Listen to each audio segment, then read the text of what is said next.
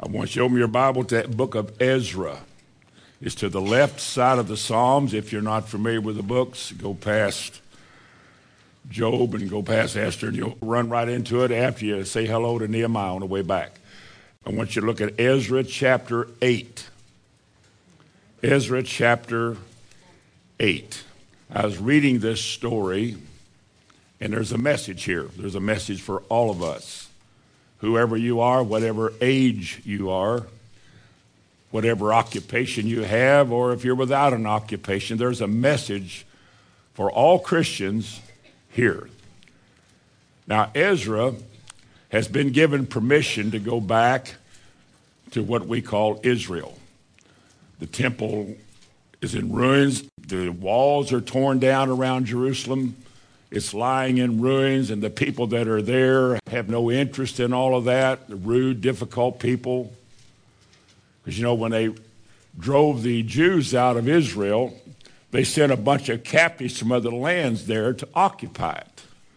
And they weren't Israelites, so they didn't care. And the place is in weeds and bushes. And back in Babylon, as the time has come, the 70 years are about up, there's a cry in the hearts of those that God puts his hand upon to want to go back and fix all of that. Ezra, a great man, was one of them. So he goes to the ruler, and his name was Artaxerxes in chapter 7, and he gave him permission to go back. And he said, not only can you go back, but take with you everybody who wants to go, those who are willing to go back. Not all of them were. After 70 years, the kids were, grandfathers now, and they had their houses built because God told them in Jeremiah to build your houses. Don't try to leave. You're going to be there 70 years. So they got settled in there, and a lot of them just stayed, but a lot of them wanted to come back because God moves upon people's hearts to do his will. And so Artaxerxes said, you may go back. Gave him a bunch of gold, gave him a bunch of silver, things to pay the workers, and he wanted to build the house of God because in so many words, he said, I don't want to be God's enemies and bring trouble on my kingdom. So you go back and you do for your God what you want to do, and you build back his temple. And so Ezra began to leave and said, well, we need more ministers. So they went back and found more of the priests and ministers to go back because you need God in whatever you're doing. You need to have that influence. So he knew that. So they got quite a company of people going back. It's quite a journey. It's a long way. Journey is sort of like life. You sort of know where you're going, if Israel was heaven, but you're not exactly sure which road and which route, and that mountain pass down by the river, the lake, or through this valley or that. Not really sure which one of those trails to take in this journey. So Ezra, knowing that we want to do everything right. This is God's work. This is very serious because we got our children here with us. And we know that between Babylon or Iraq today and Israel where we are, we know that there are a lot of bandits and thieves along the way. People who rob and steal. We see it in the news all the time. And so all of those people are waiting for caravans to come through so they can rob them. So there was a natural fear that these people had or were aware of how dangerous and difficult the journey was. So Ezra said, the first thing we're going to do, and let's read it, verse 21. Then I proclaimed a fast there at the river of Ahava that we might afflict ourselves before the Lord to seek of him a right way for us. Now that's the title of our message today. God's right way. Listen, folks, as Christians, you can choose any way to life you want to live. You can choose to have, be, or do whatever you want to do. You can let your dream be your way. But the only right way in life is the way that God wants. Now, whether or not you find that out, whether or not you really are interested in that, that's your business. But Ezra knew that while we're able to get there some way or another, there is a way that is the right way. Let's find out what it is.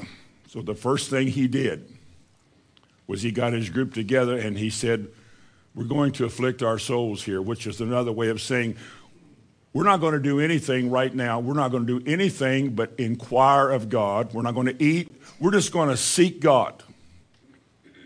Let's find out. Let's get some information from God, some direction that God gives. However he's going to give it, but we believe that he'll give it to us in such a way that we will know that God gave it. And so how are we going to know which way is God's way? Well, let's seek him. Let's begin with fasting. Now, fasting is not a dieting program. I think a lot of people think, well, if we fast, we'll lose weight. That's not the purpose of fasting. The purpose of fasting was simply a denial of anything that you're doing in order to find out what God wants you to do. It's seeking God. You fast so you can attend to whatever God has for you, to seek after God. We call it afflicting the soul. It's used many times in the Bible. For example, remember the story of Jehoshaphat? When he heard about the army that was coming up to the south, down near the cliffs by the Dead Sea in that area, they were coming up there, 1 million soldiers, 3 armies. And he was made aware of how large the army was and how well equipped that army was, and he didn't know if we could handle that or not. But you know what the first thing he did? He gathered all of his people together, just like Ezra did. He got his people together, and they fasted. He declared a fast. And 2 Chronicles 20 and verse 3 said, and Jehoshaphat feared and set himself to seek the Lord and declared a fast throughout all of Judah. Everybody, this is so important that if we don't do this, we will all die. We must find out from God what we should do. Should we run? The Bible says in some cases you will flee to another city. Should we flee? Should we run? Should we fight? We don't know what to do, Lord. That's what Jehoshaphat said. We don't know what to do, but our eyes are upon you. And before we make any kind of decision that may or may not work, we want to know what the right decision is. So they begin to fast. How did they know? Well, a man in the congregation, in that great assembly, a man named Jahaziel, he prophesied. Must have had a good, strong voice for that many people to hear him. But he prophesied, and he told the people, you don't need to fight in this battle. Stand ye still and see the salvation of the Lord. Tomorrow go down to meet them. They come up from the cliff of Ziz, and you meet them there and see the salvation of God, the saving way of God, the way that God saves his people, what he will do for you. Just do that. You don't need to fight. And can you imagine? That was God's direction. How do they know? It was a man that said it. How do we know he's the only voice in this camp? Let's wait for somebody else to prophesy. Let's get 2 out of 3 or something. But they knew the man. They knew the man's life. He was probably a proven vessel, never been wrong, didn't miss it. And when he said this is what to do, they were willing to take their wives and their children and walk down and face an armed enemy with nothing and watch God cause them to slay each other all day long before him. All of them died, and they all killed each other. That's amazing. But it was God's right way. The only story in the Bible in which Israel won a great battle without a fight. Only one. Israel at this time was the only nation that has ever been known that had Bible studies, being taught the word, and all that didn't even guard their borders anymore. They just got together and they were taught, and the priest taught them, and they learned the ways of God. And faith comes by hearing. So it was probably natural for them to say, well, he did it here and he did it there. We've learned all these things. He'll do it for us. And they walked down and they won the battle. But before they did anything, they stood still and they fasted and they sought God. We're in such a hurry in this life, we sometimes are frantic. Fear is bred into us by life and the media and statistics. And there's this ingrained fear in American Christians that it might not work. Who knows? And yet God said there is a right way, and he'll show it to us.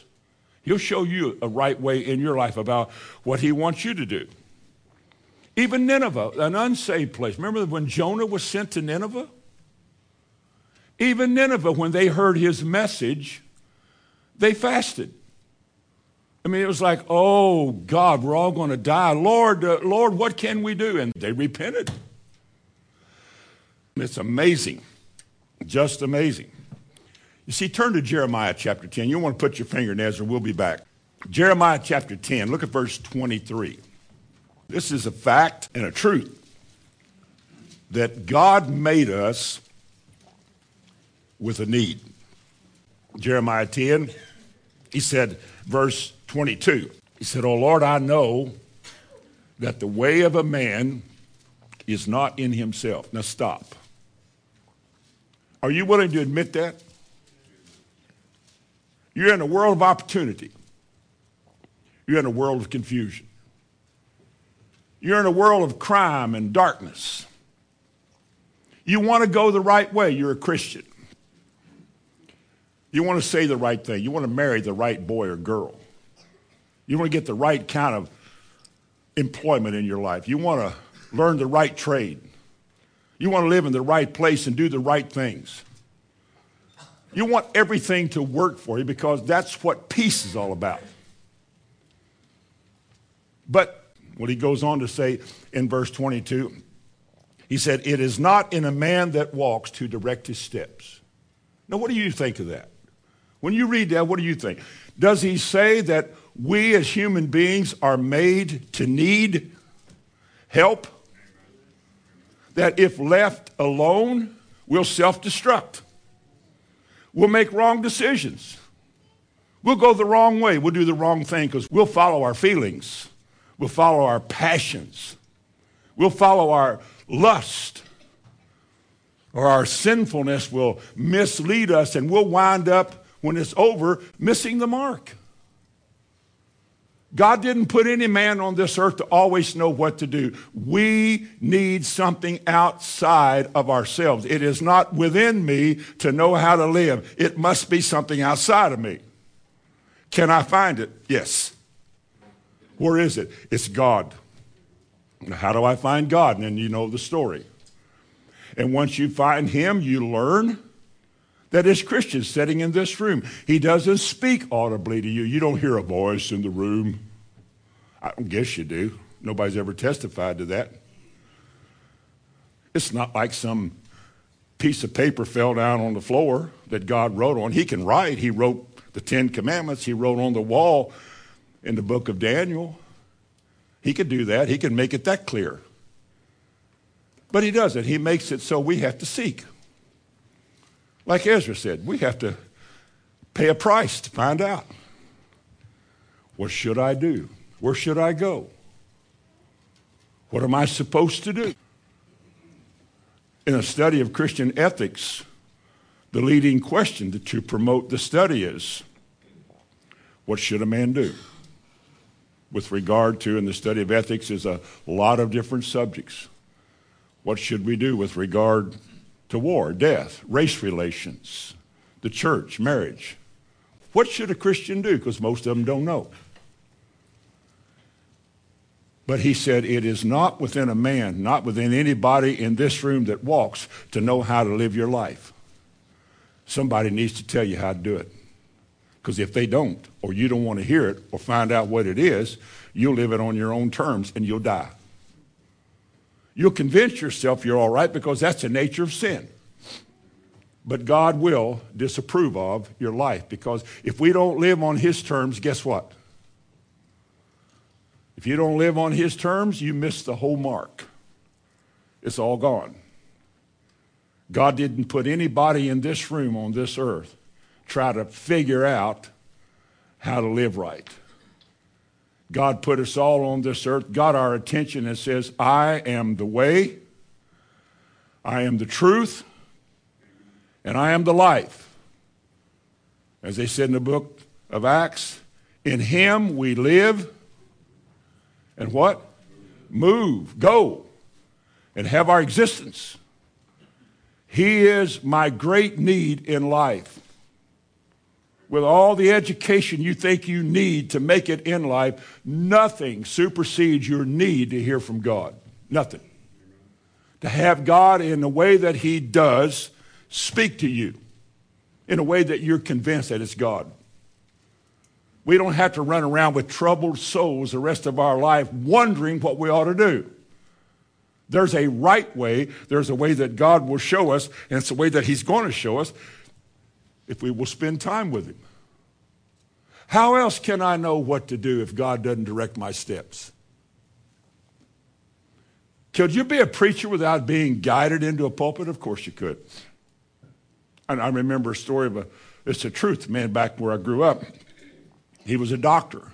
His parents wanted him to be a doctor. He didn't want to be a doctor, Dr. Patterson. He wanted to be a farmer, raise cows.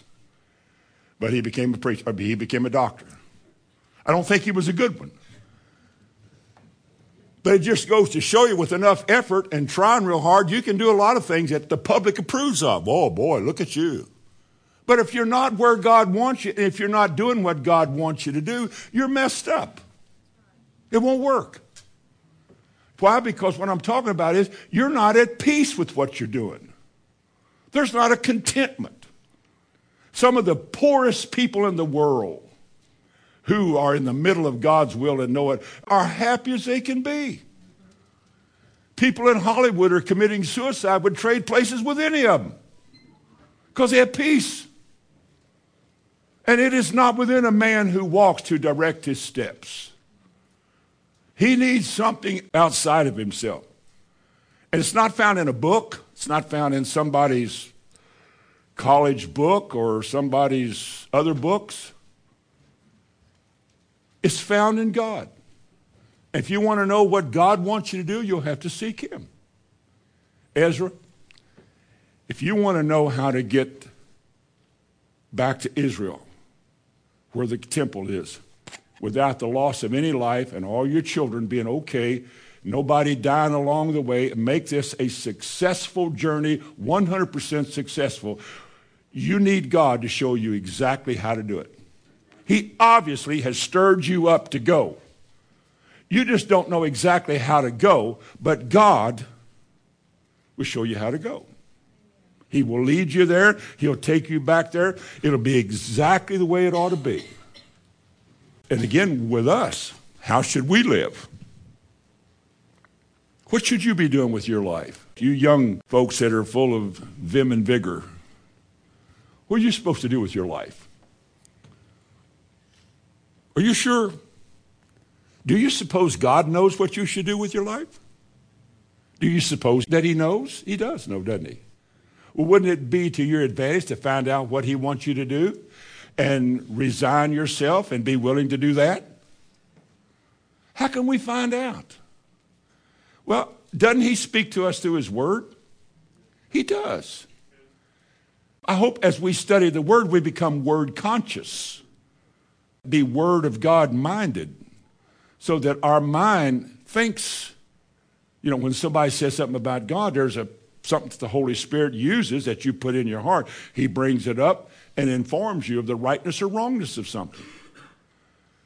Isn't it possible that if the word of God is abiding in you, it becomes a judge of what you're hearing and what you're thinking? We use the word conscious a lot too. When my conscience is informed, when my mind is being renewed, new things replace old things. And when somebody says something that's not right, boom, something that you put in you rises up and says, that's not right. That'll protect you and keep you from taking a wrong turn in life and following a group when you know the group is wrong. You start singing, though none go with me, still I will follow.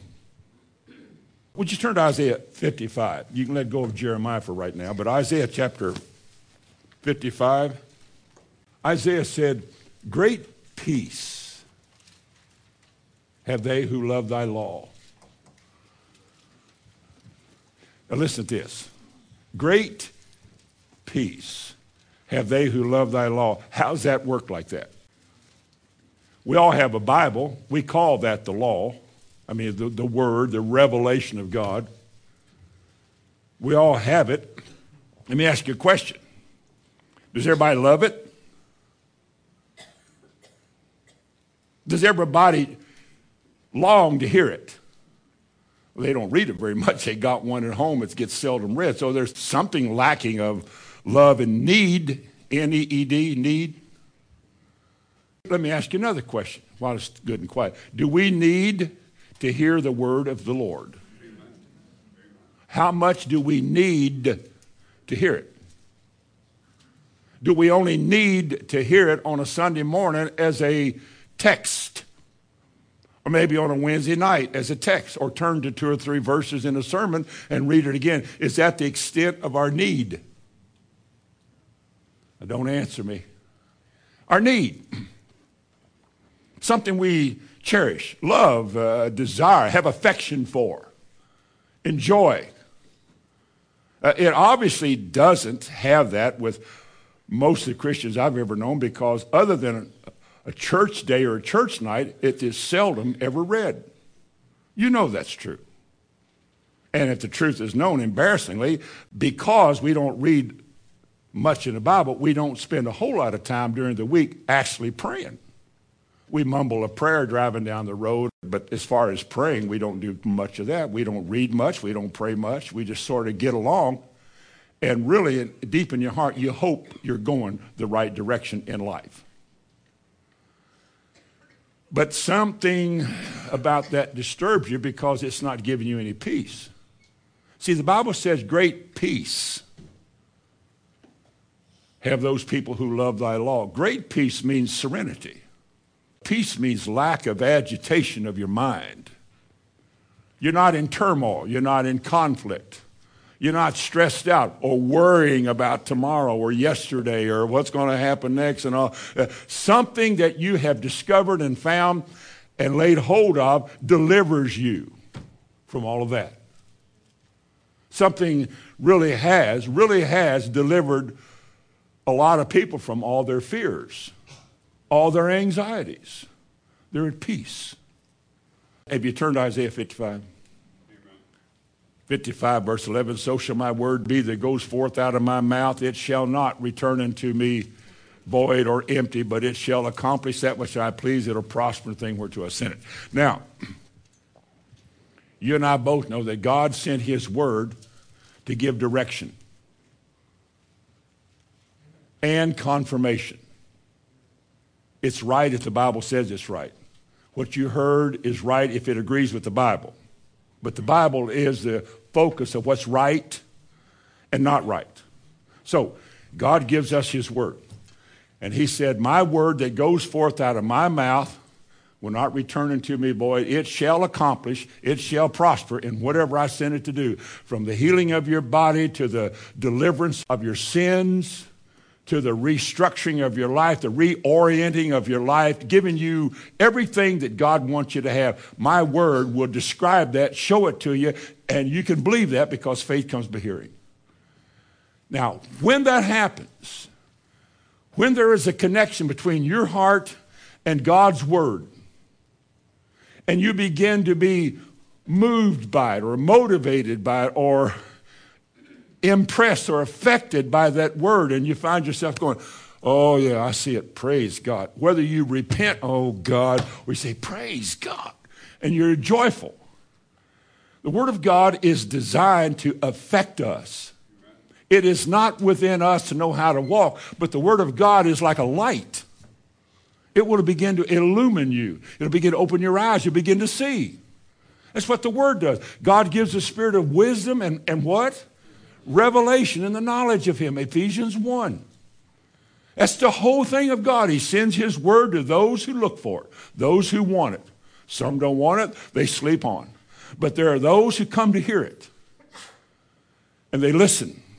And sometimes it wounds, it's like a two-edged sword. And sometimes it's like salve, it heals. But it does something. And as always, that something is to bring you into a better place with God. Now, if you don't love it, it's an option. Well, I'm not ready for that. That's what you say. Well, I know I should, but, I don't know, man. I be Abba, and the Dabba, and then the Do Boys. And, when you see your need, like that song, I need you, Lord. I need you every hour.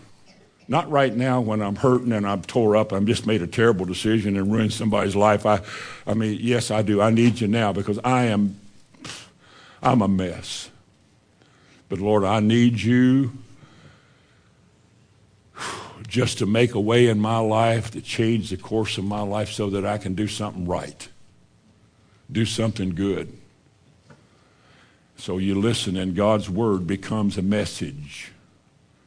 It's like the Spirit of God begins to tattoo on your heart these words. And maybe you're listening and you're carrying and God does something. And you want to know more than that. He only gives you a little bit. And you say, well, give me some more. And he said, you're going to have to look for some more. You're going to take your time, your free time. You're going to have to come apart.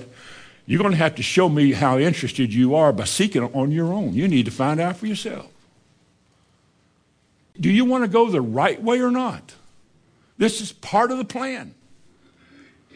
And God brings us back to that place where you spend time with him, that secret place of the Most High.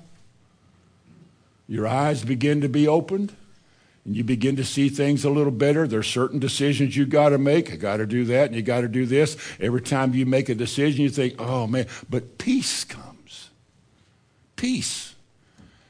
And in spite of your loss, or in spite of I'm going to jail, I've made my peace with God. I can do this.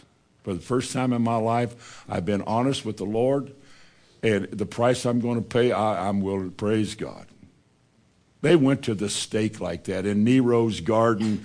They were burning Christians. They lit up the whole hillside with burning flesh of people who've had a smile. And they couldn't burn a smile off their faces because they knew in whom they had believed. They knew where they were going. You kill me now, I'll be with God in a few seconds. Because when I die, I know who I'll meet. I'm not afraid of dying anymore. I found peace with God. I'm not struggling. I'm not striving. I have found peace. Now, all of that is because of the influence of the Word by the Holy Spirit in your life. God makes us like that. But now notice the 12th verse. When that begins to happen, here's what it says. We sing this sometimes in a song. And they shall go out with what? Joy. Who? These people that have received the word in verse 11? You mean the word makes you like this? What if you're broke? We shall go out with, but I'm broke. No, it didn't say anything about the condition you got yourself into doing it your way. You found out God's way and you believe he's going to take care of it. They shall go out with joy and be led forth with peace. They don't have much. The world feels sorry for us. Look what we got. What they can't find, what they can't buy, which is not within them to ever have peace. You cannot get peace from anybody but God. You can go to all the analysts you want to, all the psychologists you want to go to. You can be hung by your heels and analyzed upside down with your brain crooked and still get it wrong. The only right way to get your thinking straight is to have your mind renewed, and only God can do that, and he only does it by his word, which is the only way that we are washed and cleansed and renewed. The washing of water by the word. That's what separates us. But when that happens to folks in the church, then folks in the church have peace. You're not rat-a-tatting on that computer, but you're not yakking on that phone because you have peace. When you have peace, you don't do that. When you have peace, you have solutions. You can quote the Bible, God said. When you don't have peace, you talk about your problems. What you're going to do. I don't know how I'm going to get by. People that have no peace constantly talk about themselves. I think they're trying to convince themselves they're all right. But have no peace. Turmoil. Agitated. Difficult. So forth. Wouldn't you young folks like to have peace about who you're going to marry? Please say yes. Either that or promise me this morning, no more marriage. Nobody else going to marry anymore. We're done marrying. Thank you. Praise God.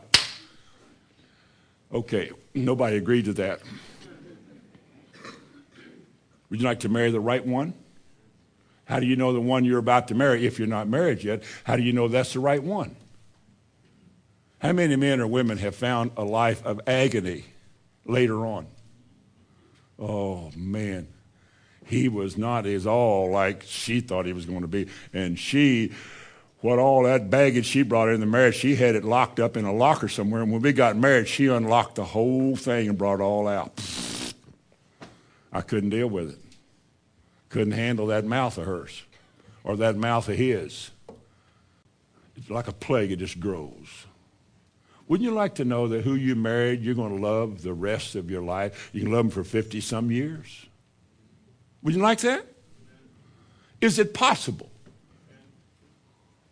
Well, aren't there struggles in marriage? Oh, boy, I've had a lot. Yes, there are. There are lots of struggles in marriage. Oh, but obviously, standing here today, there's none that haven't been fixed. You see, I don't know how to handle some things. I haven't always known what to do when I discover something about myself. I don't want to, how can I have, what am I going to, it is not within me to know what to do. So what do? I need thee, oh, I need thee. So I go to the Lord. You know, if you never prayed much, you don't know how to spend much time with the Lord. You just know how to ask a lot of questions and then leave. You don't know how to wait. But when it becomes desperate, you learn how to wait. God can arrange desperation. He wants us to come to him and spend time with him because one thing he wants us to know that this is the way that I want you to go. This is the way I want you to walk in this way, and I'm going to give you peace. Peace. Would you like to know that if you're going to college, that the subject matter you're studying, your major, what you're going to pursue in life as work or job, wouldn't you like to know that that's God ordained? You all better know that. That I am in the middle of God's will when I'm studying. If you are, then learn something. Don't daydream. When I went to college, boys, listen, when I went to college, I had one desire, is play basketball. I could care less about any class I took. I didn't go to half of them, but it didn't matter. I had a scholarship, I had it made. Basketball player, you know. I was about as useless a human being as I've ever known. Nature's waste. Spending money, doing things, you know, school's money, no effort, no interest, and wound up being a school teacher. And I remember going to Piketon, Ohio. You know, the armpit of Ohio, as we used to call it. And here I am going, you know, kind of like I'm out here in a school situation, going to be a shop teacher. I had to get a couple of manuals. I'll just share this. I had to get a couple of the manuals out to learn how to turn some of those machines on back there. I'm the shop teacher. Well, didn't you learn all that? I learned nothing in college. I made a lamp one time, had a little deer on it. I did that. What else did I do? I have no idea. I had architectural drawing. I drew a couple drawings because you can take one that's already drawn, put it over a glass plate, and then tape your paper right over top of it and trace it. You can do that. That was pretty easy. It just took time to do it, you know. But I learned a lot. Can you imagine sending your kid down to my class and there's a good chance he'll get his hand cut off before the school year's over? But those were the days I began to realize how juvenile, immature, and foolish I was. Just juvenile. Goofy.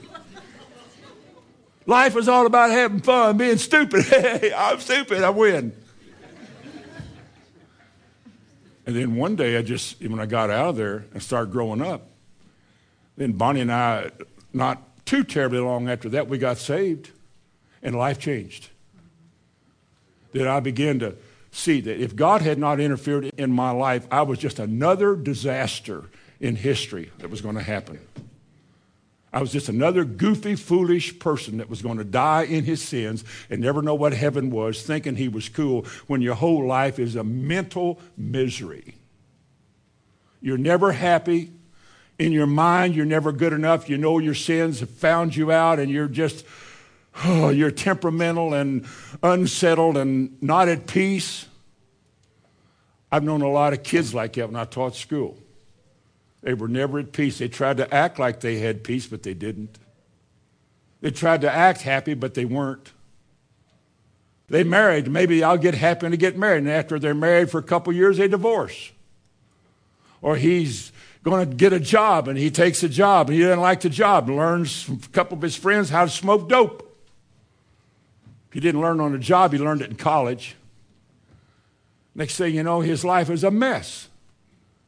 There's not a class you can take to get out of that mess.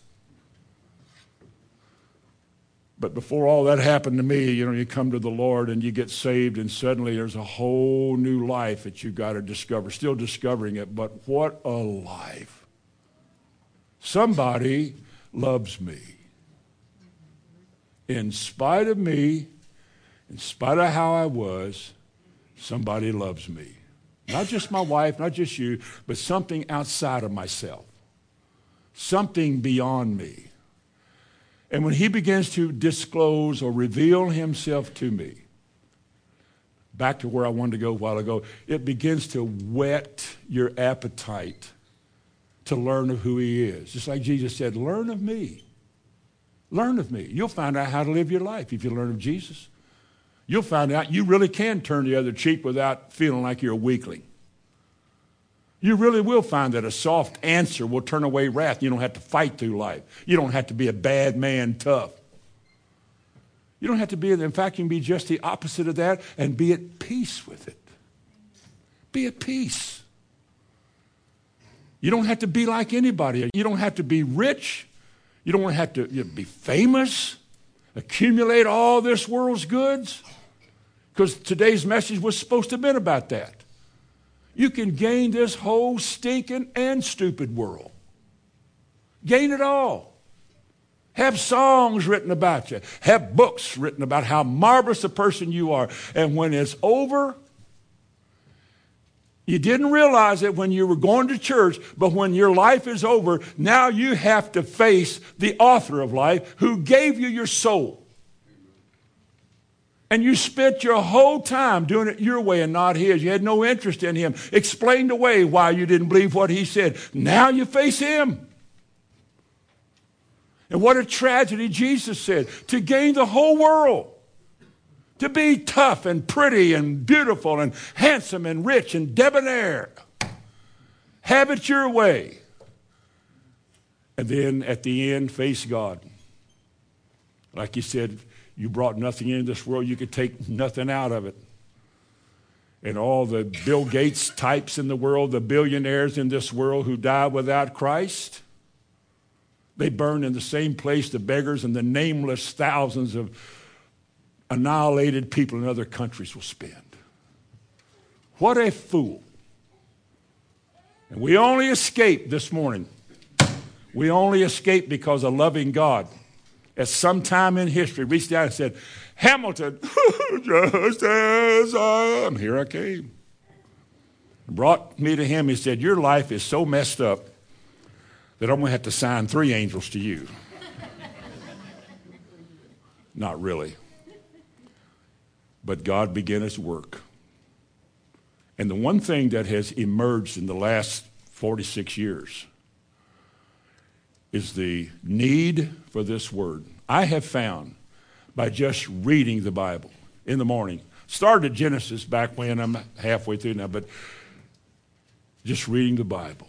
Read it slow, word for word. It's amazing how many times God speaks to the least of us, the dumbest of us, the smartest of us, how he often speaks a word in season to you from the Old Testament while you're reading, just reading it.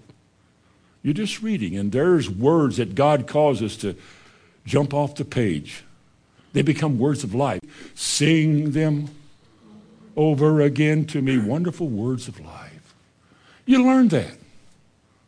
Now, they shall go out with joy, and they shall be led forth with peace and life. What does a trail through life do? The mountains and the hills shall break forth.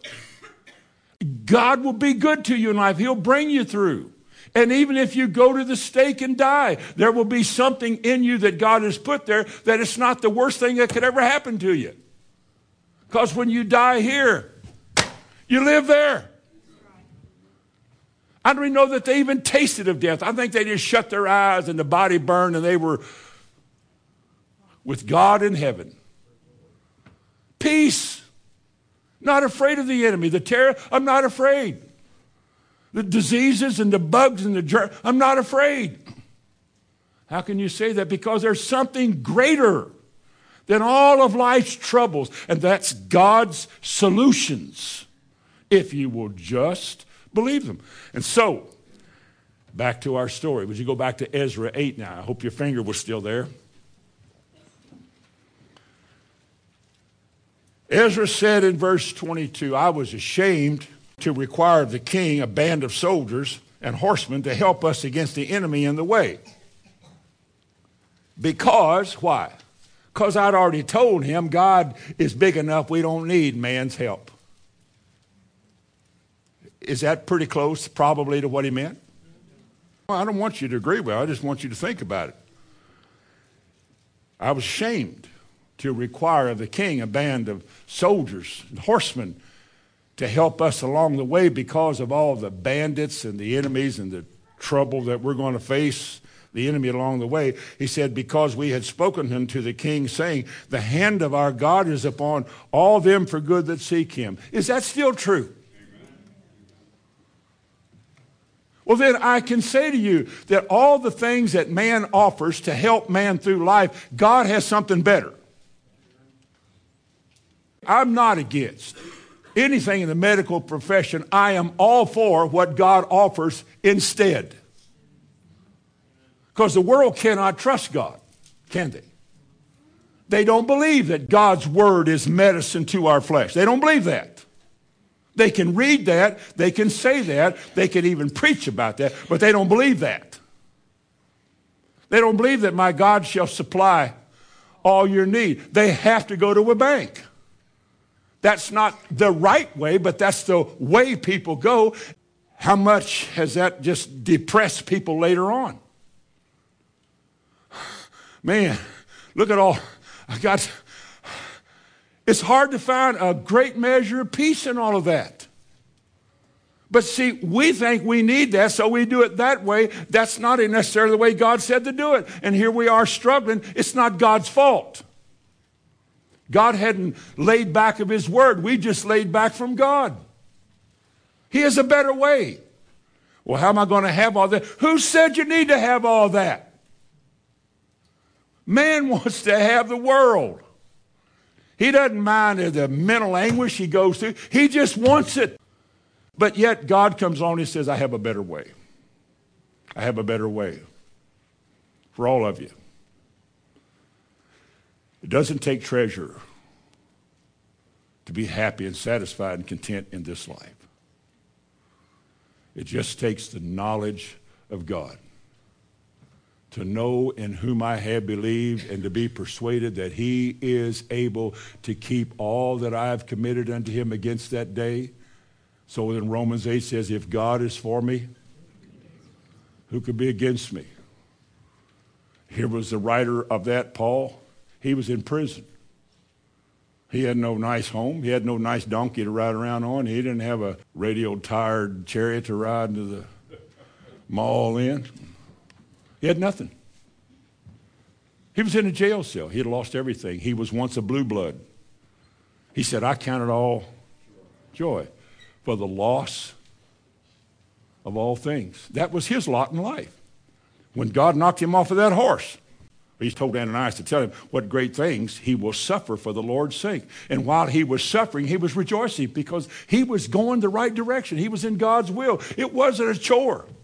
He was beaten, battered, shipwrecked, lowered over walls, treated bad, run out of town, missed the line, and he probably killed with joy.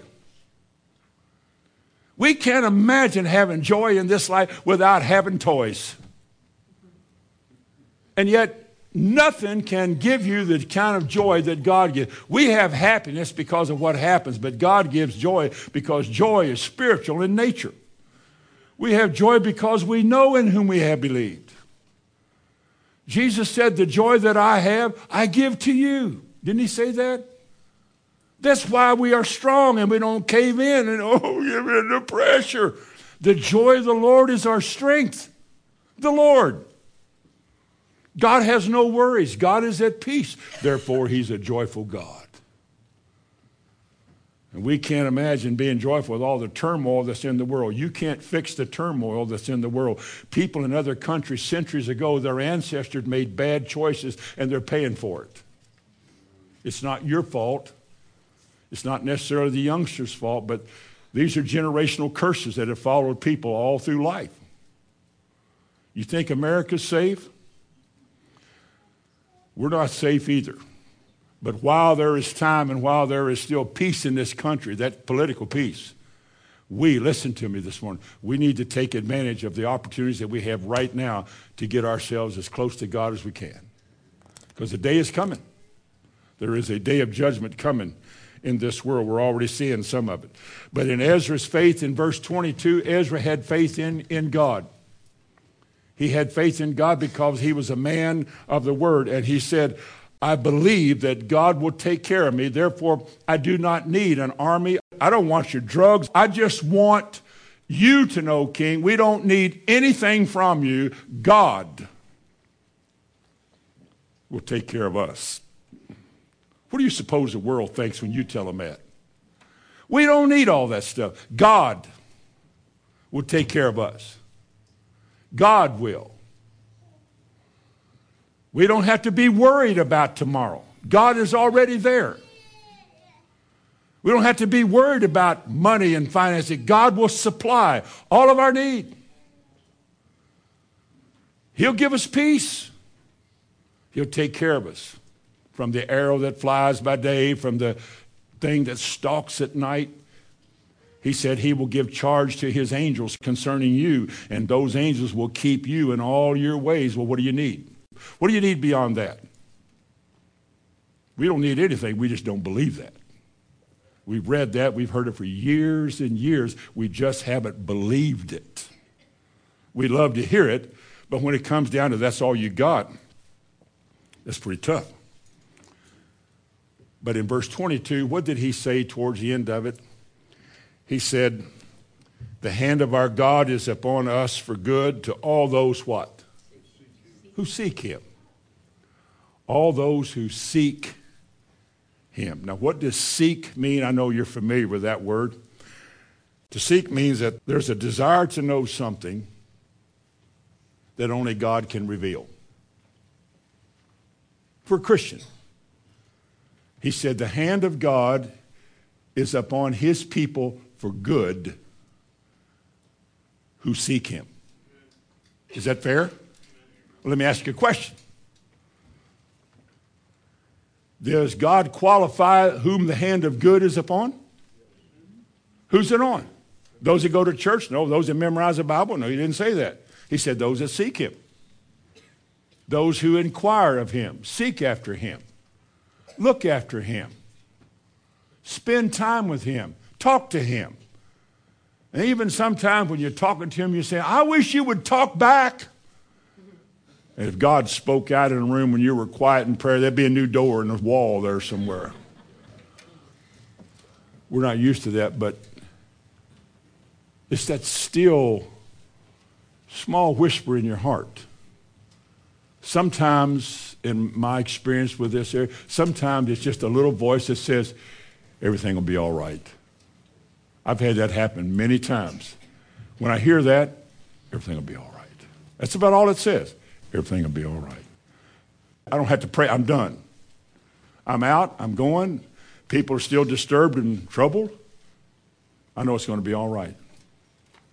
In what way will it be all right? I don't know. That's God's business. I just know from my side it's going to be all right. And I'm not going to fret about it. I'm not going to worry about it. I'm not going to be in turmoil about it because God said it'll be all right. How do you know that? Because he spoke to me.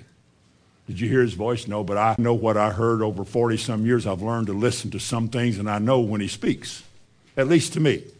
I heard what he said. But seeking after God is one of those things in the Bible that God put great emphasis on. Those who became king, like David said to Asa, he said, the Lord is with you, Asa, while you're with him.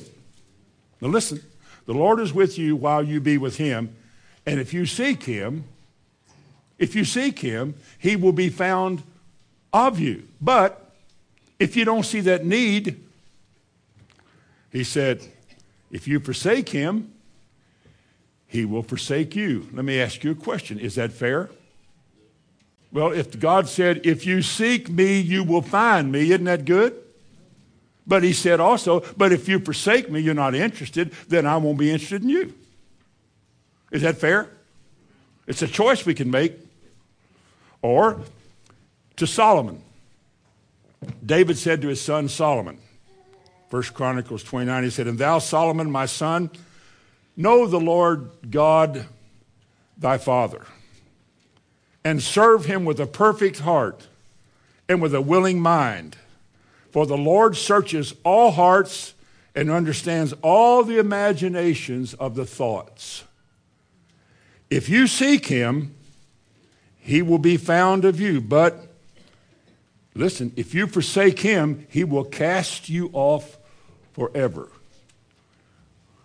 Now, how big a deal is it for God to draw a man to him to seek him? It's a big deal. You're not interested? Christian life's kind of dull, isn't it?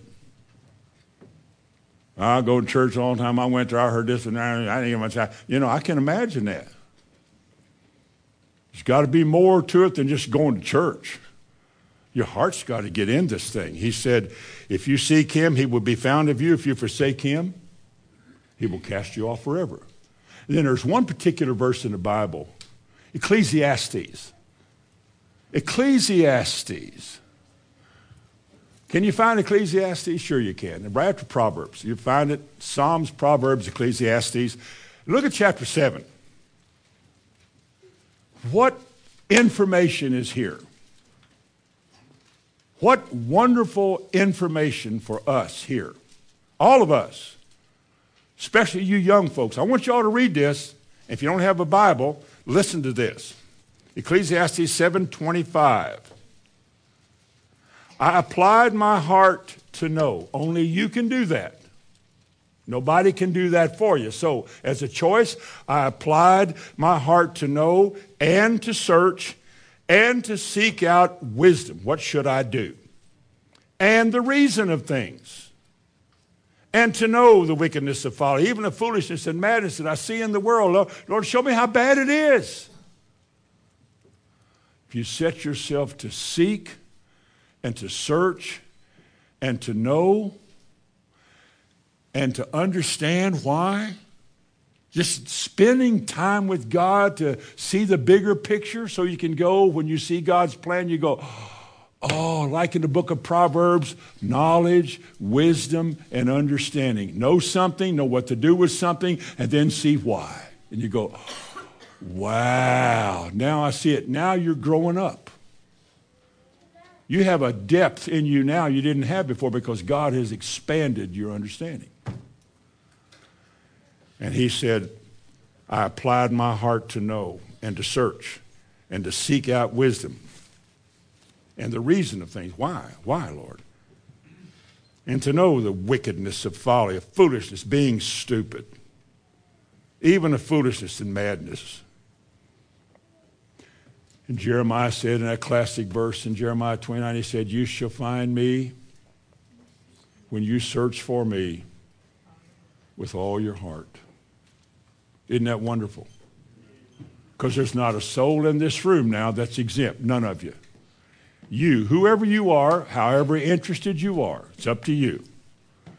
You shall find me. The one who does all these things I've been saying. You shall find me when you search for me with all your heart and with all your soul. Search means to long for, to inquire. Teach me thy ways, O Lord, that I may walk in thy truth. Didn't the psalmist say that? Teach me thy way, O Lord. How can I find out his way? He has to show me, because it's not within a man that walks to know the way to go, but teach me, Lord. Psalm 86:11. Teach me thy ways, O Lord. Why? That I may walk in thy truth. But what if it costs you the world? I don't want the world. I have discovered the foolishness of folly and the madness and wickedness in this world, and what's happening to all these people who gain the world and lose their souls. They had it all and had nothing. And that poor beggar that laid at the gate of that man with sores on his body that had nothing. When he died, apparently he had his heart right with God, and he went to heaven. And that rich man said, what's he doing here? He paid a price you wouldn't. He didn't have anything to lose. He had nothing, he had nothing to lose. You were afraid of losing everything. Oh, you build bigger barns. Soul, take your ease. Look what you've got now. You know what God said to that man? He said, thou fool. You've gained all of this. You're so proud of how well healed you are and how accomplished you are. People, they admire you so much. Now you got nothing. You have nothing of God in your life. It's all about self. It's a tragedy for a man to lose his soul. To waste one life, we only get one. We don't even know when it's going to end. I had a phone call this week. A dear friend of mine died. I wasn't ready for it. Wasn't expecting up in Vermont. I think, boy, for him, death is all right. He's still shouting. He shouted while he was here. He's still shouting. Boy, there's a lot of people that I'm afraid I know that if they suddenly died, I don't know how I'd feel. I don't know. I've been to too many funerals wondering that very question. Some funerals were easy, like Carrie's. That was easy. I know where she is. No question. But some, I don't know. You think all these 75, 80 years you lived in this world, and all the thousands of hours you had to live, and all you have when you come to God is a 10-cent Sunday school class? What a wasted life. What a wasted life. But Jeremiah said, you shall seek me, and you'll find me, if and when you search for me with all your heart. You give it all you got. If you knew how close the finish line was, what would you do? The song said, you'd take a deep breath and pass out. No, you'd take a deep breath and what? I could tell you today, if we don't know this, we'll never know, but if we could know that the world will end Wednesday afternoon at 3 o'clock. That's when the Lord comes and whatever, it's all going to stop. How would you live between now and Wednesday? Talk about Bible reading. Talk about meditating and searching the scriptures. We wouldn't even be able to get you on the phone because you're in that book. But there's no crash course, is there? Just a daily walk with thee. Isn't that our song that says that? You know what it is, Gus? Precious Jesus, hear my plea. You know that, don't you? Okay. Well, anyway, let me close with this. When we get down to doing things right, shouldn't we want everything we do to be right? Turn to Colossians 3 so I can close. So we can find out the right way to go and have God's approval. If we have God's approval on what we're doing, are we doing something right? Of course we are. All right? Colossians 3:18. He said, wives, verse 18, submit yourselves unto your own husbands as unto the Lord. Now, what if we don't do that? What if a person does not do that? Are we going the wrong way there? You sure are. Can there be any good come out of that? Well, that's not hard to answer. No. This is God's right way, isn't it? Folks, the Bible is full of verses like this. This is just a little passage. Wives, recognize your husband's role in the home and submit to it and honor him and quit being his problem. But he's not doing his job. You took a vow to love him, not to change him. That's God's business. You do your part, let God do his. We ain't going to do that to me. No, and you know what? I'm sorry y'all ever got married. Because it ain't going to work because your heart's not right. Anyway, wives, submit yourselves unto your own husband. Verse 19, husbands, love your wives. And don't be harsh and bitter. Don't make them pout. Well, she makes me bitter. Well, she might. That doesn't give you a license to make her bitter. Marriage is not getting even. Marriage is taking a vow that I will do this. When you stand up there and you take the vow, he says, I will love you, I will honor you, I submit to you, I will love you, I will take care of you, and so forth. We're making a commitment to each other before God and these witnesses. That's a binding covenant. It's binding. You committed yourself. If we don't do that, how can we then, in a family, or even in the church for that, how can we be right? Are you hearing me? He goes on to say, children, verse 20. Boy, wish I had time with this. Children, obey your parents. Somebody will. Maybe one of these UAC preachers will get it. Maybe they'll do that. You know what UAC means, don't you? Up and coming? Okay, anyway. He says, children, obey your parents in all things. Whoo. I would like to preach about Isaiah 3 now, about how it says children will behave themselves unseemly. They were trained to do that. They're being true to their nature. And they're ruining their home. They're ruining society. It's their parents' fault. Fathers, verse 21, do not fret and harass your children, or you may make them sullen and morose. That's one translation that says that. And finally, what I want you to turn to, verse 23. If you want to do it right, whatever you do in word or deed, do it how? All right? That's a great judge of all the thoughts and intents of your heart. If you want to slap your wife, slap her in the name of Jesus. If you don't want to pay your bills, say, I refuse to pay these bills that I've committed myself to. In the name of Jesus, I will not pay them. I refuse to be on time. The meeting starts at 10 o'clock. I will not get there. I refuse to get there at the right time. In the name of Jesus. In the name of Jesus, I choose to be late. In the name of Jesus, I choose to be argumentative and difficult and ornery. In the name of Jesus, I refuse to be teachable.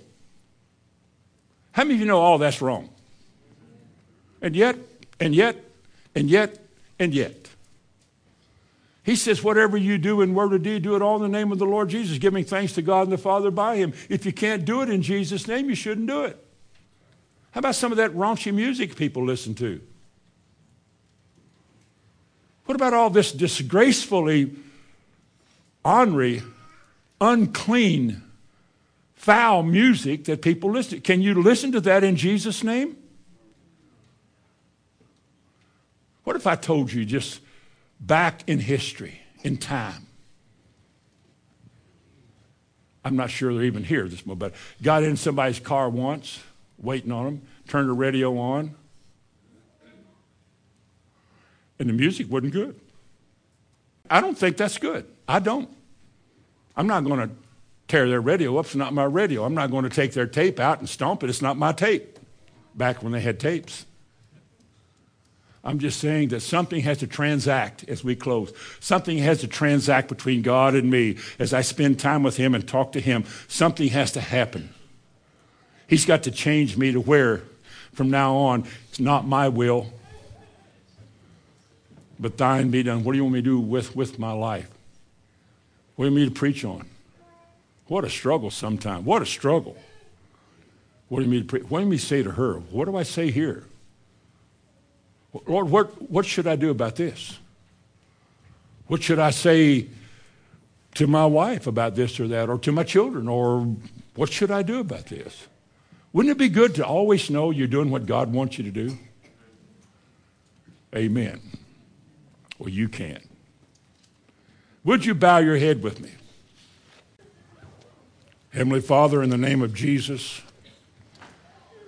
I know that you are here this morning. I know that you are present with us. I know that your Spirit takes words and make them to be understood the way you intended for them to be understood, not necessarily the way I said it, but you'll make them hear it right. I know you do that. So that it's not the preacher, Lord, it's the work of the Spirit.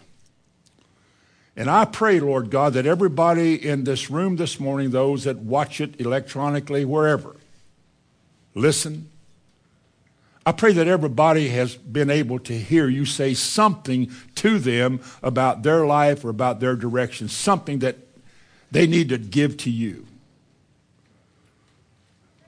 And I thank you, Lord, that it's true. If we will listen to you and hear your voice and seek your face, you will give us peace about what we're doing and where we're going and about all of our decisions. What a wonderful life it is then, because it doesn't matter what's going on in the world, Lord. It just matters that we have heard from you. So I ask you to bless those that are listening here this morning. Everybody sitting here watching. I pray that nobody escapes the moment right now of making some quality decision with what they're going to do or start doing with their lives. I ask you to do that for our good and for the good of your kingdom. In Jesus' name, amen.